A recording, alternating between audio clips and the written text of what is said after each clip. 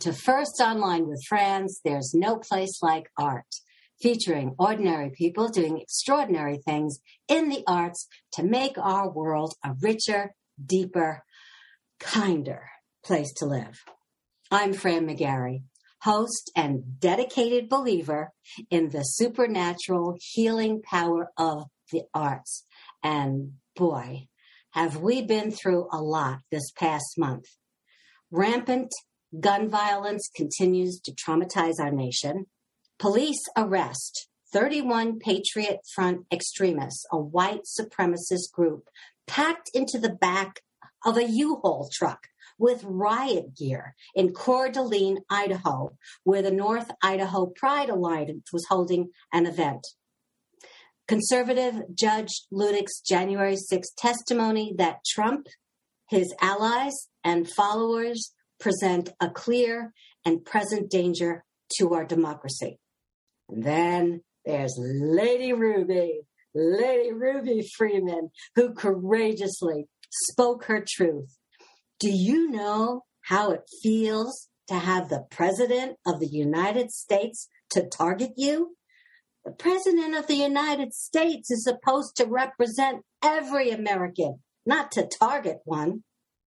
And then suicide rates among those ages 10 to 24 increased 57% between 2007 and 2018, according to the National Centers for Disease Control and Prevention. Worse, emergency room visits by adolescent girls for suicide attempts increased 51% between early 2019 and early 2021. Drag queen story time are vilified as degenerate. LGBTQ rights canceled by Texas Republican legislators. That's just some of the news for the month of June.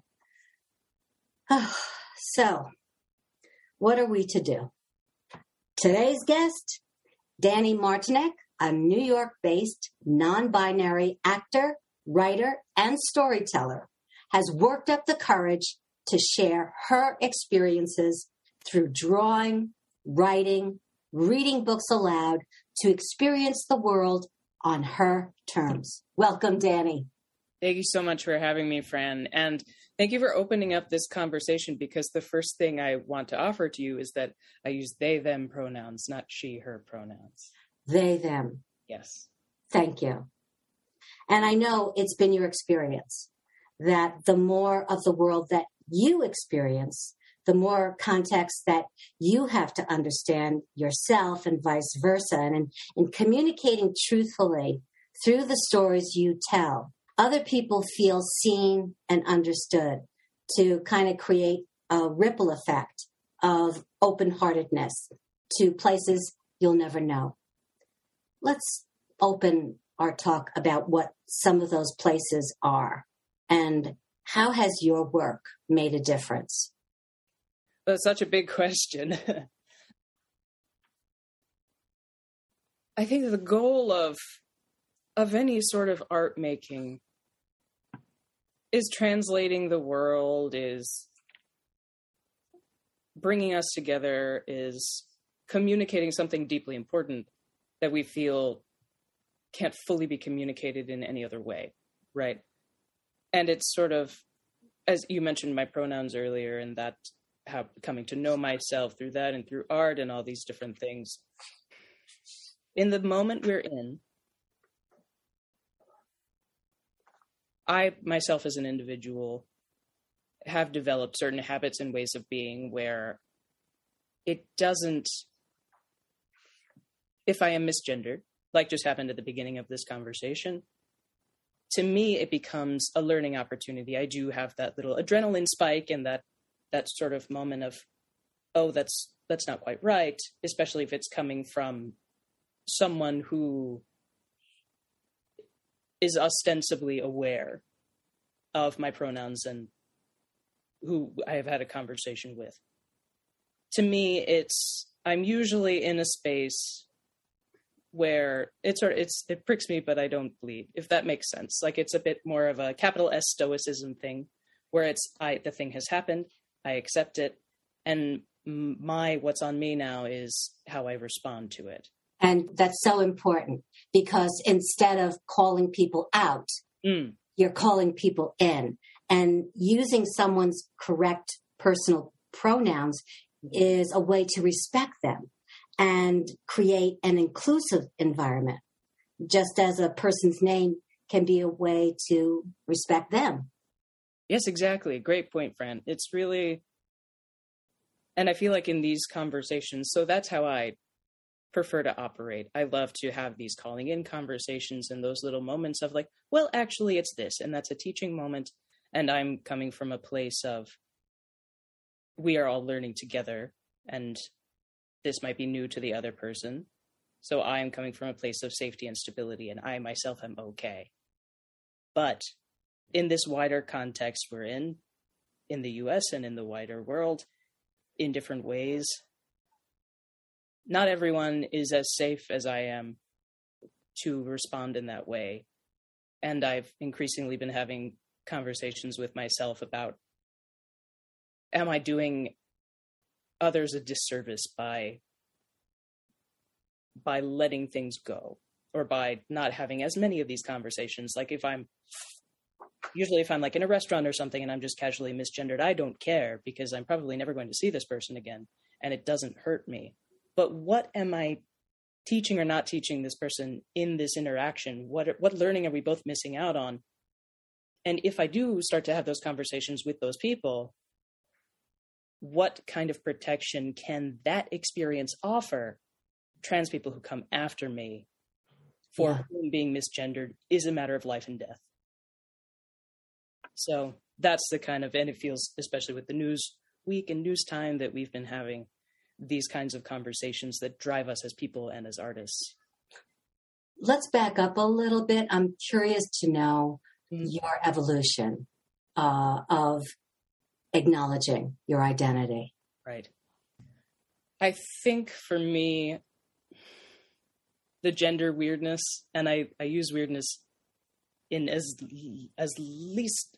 least pejorative way possible. It's something I love about myself that when I was younger was kind of a source of disconnect, of tension. But the gender weirdness is something I didn't really have words for as a kid, especially like not when I grew up, where I grew up, the context I grew up in. It just wasn't in the air. It wasn't in the water. It wasn't like, you were just a weirdo. And so I tried to fit in different ways. And then when I noticed the moments when I tried to put on other aspects of identity that maybe felt a little right to me, a little like, ooh, maybe this is something that fits, the responses that I got made it emphatically clear that that was not okay. So it's deeply exciting to me to see kids younger and younger really key into who they are and have the words for it and have words that really speak to them. At the same time, also deeply concerning that society continues to emphatically tell them, no, that's not okay. As we see,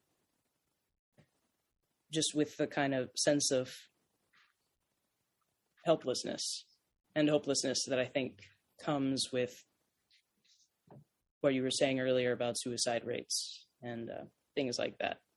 I have a little bit of a personal experience with suicide. Not getting into too many details, but really, in my experiences, it comes from that feeling of isolation. Like you might have people around you. In your brain, you know they love you, maybe. But in the moment, it just feels like that connection isn't there and nothing's going to change. One of the things I feel is so deeply beautiful about many aspects of the queer experience is this idea of found family, of chosen family, and community in that way. And it's echoed to some extent in the arts. These have been kind of parallel forces in my life and many people's lives, where it's you come together for a shared purpose with a shared sense of identity. even though you're different and coming from different places in many cases.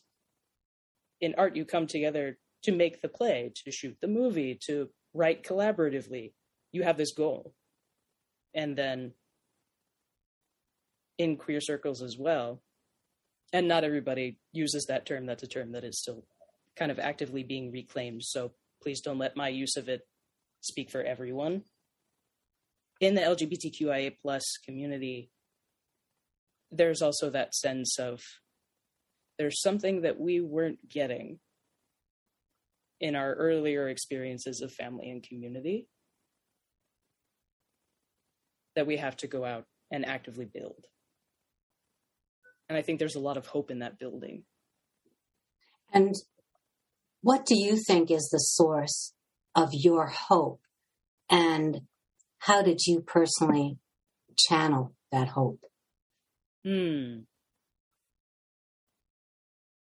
I think for me, hope is really tied to a sense of curiosity and wonder, I think. So how can I rephrase that?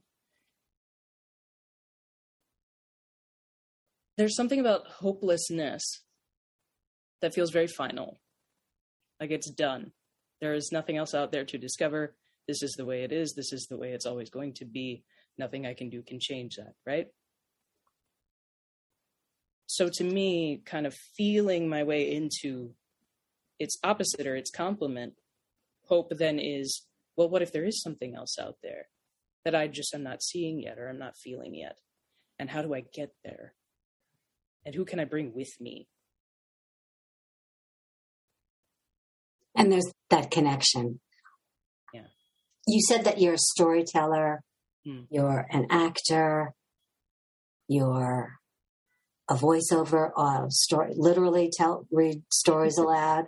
Yeah. And you also, interestingly, started a meditation process. So talk how your personal identity has facilitated these avenues of expressing yourself. Oh, yeah. Just through different creative pursuits. I think as a kid, I was really drawn to visual art. I had an uncle who was a painter and a musician, and I would follow him around with a sketchbook that was always mostly full. And then I also wrote stories, and that kind of petered off a little bit at some point in school. And then I found acting. So, which was great as a shy kid to kind of be forced to put myself out there and be vulnerable in a socially sanctioned way, in a way that was less likely to backfire. So that was a nice exploration, and it's led to being able to tell stories in a way that I see people really connect with. And as you mentioned, I also narrate audiobooks.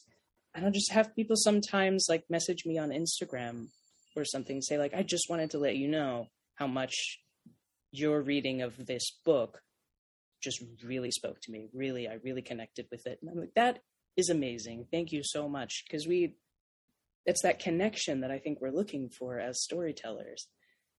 And I wish we lived in a culture where storyteller was still a prized position. But it is to some extent, I suppose, but it's not really sanctioned in that kind of way. How have times changed since you're growing up compared to today's don't say gay culture?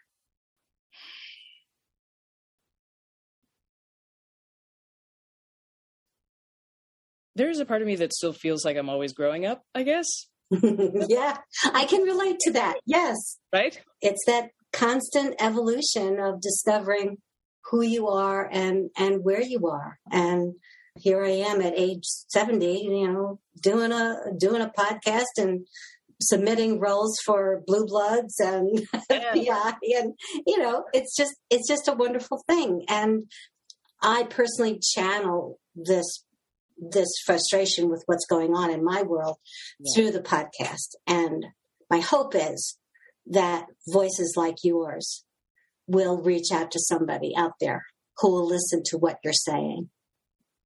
Thank you for your trust in me and asking me on to talk with you. I think it's wonderful. And that's the kind of bringing along that I try to embody in my own practice. Like, as you mentioned, the meditations and all these things. Part of what I discovered for myself a few years ago, just in managing my own mental state, depression, anxiety, whatever else was going on in the world, I stumbled on a mindfulness practice. And I've tried it a couple times before. It hadn't really taken. And then I started trying it in a different way, and it just kind of clicked. And now it's a daily practice. It's something I do that's just become a part of me. And so then it's something I want to share. Like, I've put out a couple guided meditations on Insight Timer, which is a free app, free platform. And then also do personalized guided meditations for folks who want something a little more specific, whatever they're going through. It really kind of just started because people were like, oh, you know, when you're not doing weird alien voices, you have a very soothing voice. And I'm like, okay, there is a thing we can use to help and like connect people. So I suppose these are all ways of making sense of what we see going on in the world. And as you mentioned before, like, how is the world different from when you were growing up to now? I kind of always look at the world with this sense of awe and wonder, but from a couple different points. It's like, wow, this is still happening, or this is happening again, or wow, this is happening. You put it in a nutshell. Yes. I'm so glad we're talking today because I'm feeling so overwhelmed by everything that is going on. And you're kind of grounding me. So thank you. You know, it's like, okay, we've been here before. We'll get through this. There are good people. I just saw A Strange Loop. Oh, you saw it. Yes. Good. Oh my God. And I got to hug and take a picture with the star of the show. It was just amazing. Michael R. Jackson, who is the composer lyricist, said, it was a Variety interview. He said, I never think of myself as an activist, but I do believe in the power of art. And in a way, A Strange Loop does connect to pride because the show is expressing itself without fear. So much so that it's not afraid to show even the shame. He said, I often hear a lot of gay men said, oh, we need to move away from stories about shame or the closet. And my response to that is always complicated because that might be somebody's story. Why should they have to hide the ugly parts if that's part of who they are? And that it's a show that exposes all of the parts of its protagonist, even the parts that may make some gay or queer people feel uncomfortable. Isn't that brilliant? Yeah. I guess that's why he won the Pulitzer. So a reaction to that in your own personal take. I mean, I've been kind of circling around this realization for a while now that we need different stories at different times in our lives and in our societies, in our communities. And where someone else is in their journey might be radically different from where I am.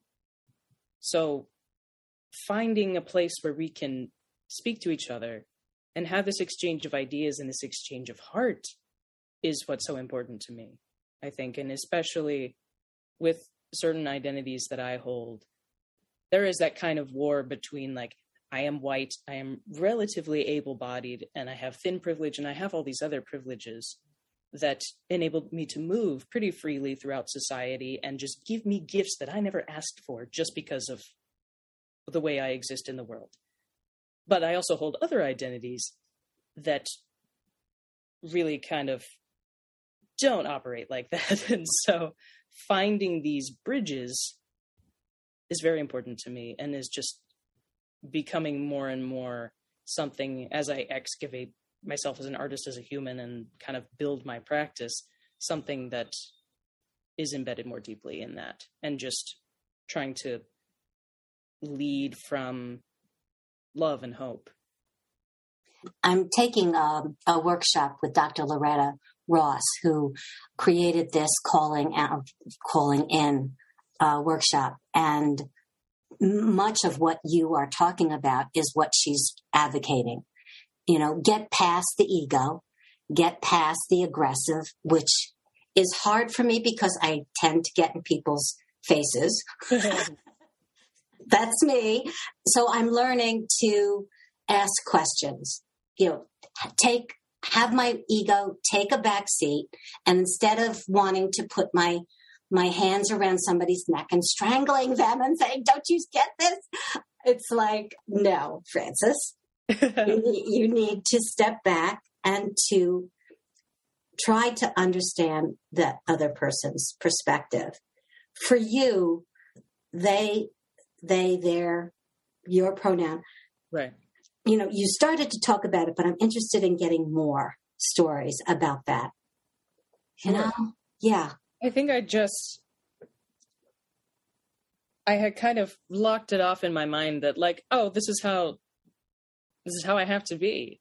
And then as I kind of expanded my artistic community and living in New York and having other people to model different ways of being for me, I noticed someone else using those pronouns.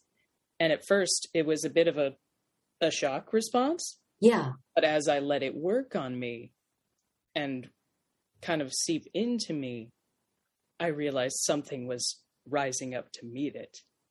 And it really felt like being seen in a way that I had never allowed before or felt was possible. And there's this identity moratorium that we typically go through between the ages of like 14 to 17, where you try on a bunch of different identity hats to see what feels good. And this just felt like another one, like right before my 30s, that I was like, oh, this feels great.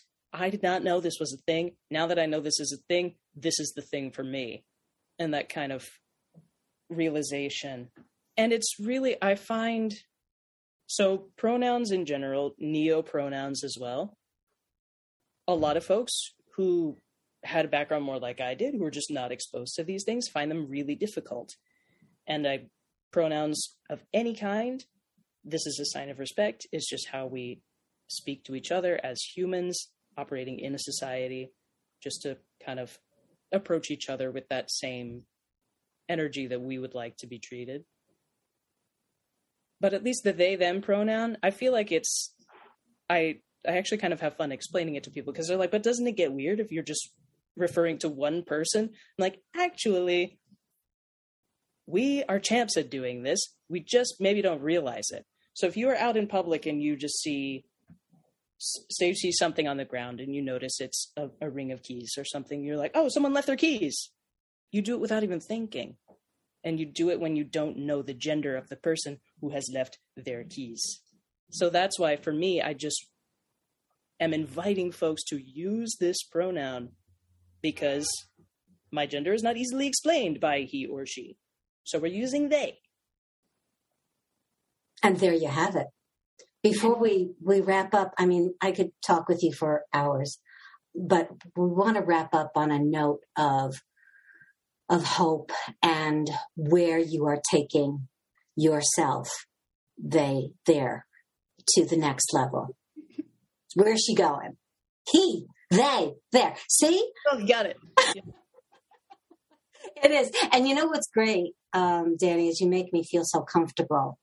That's the key, which is why I reached out to you. You know, I'm learning. We are all learning. And the basic truth is the core of our humanity. Yep. We're human beings, you know, and thanks for being patient with me. Of course. And I feel like learning in public is some of the most radical things you can do. It's not, we have to take care for the moments when it can be actively harmful. But I also feel like it's a great modeling tool. And by being courageous and putting yourself out there to learn in public with me in this way, you're modeling that behavior for other people. And I want to thank you for that, Fran. You're very welcome. Thanks for coming on the show today. Let's make sure we stay in touch. Yes, please. And I'm looking forward to when our paths cross again. Thank you so much. Me too. Thank you.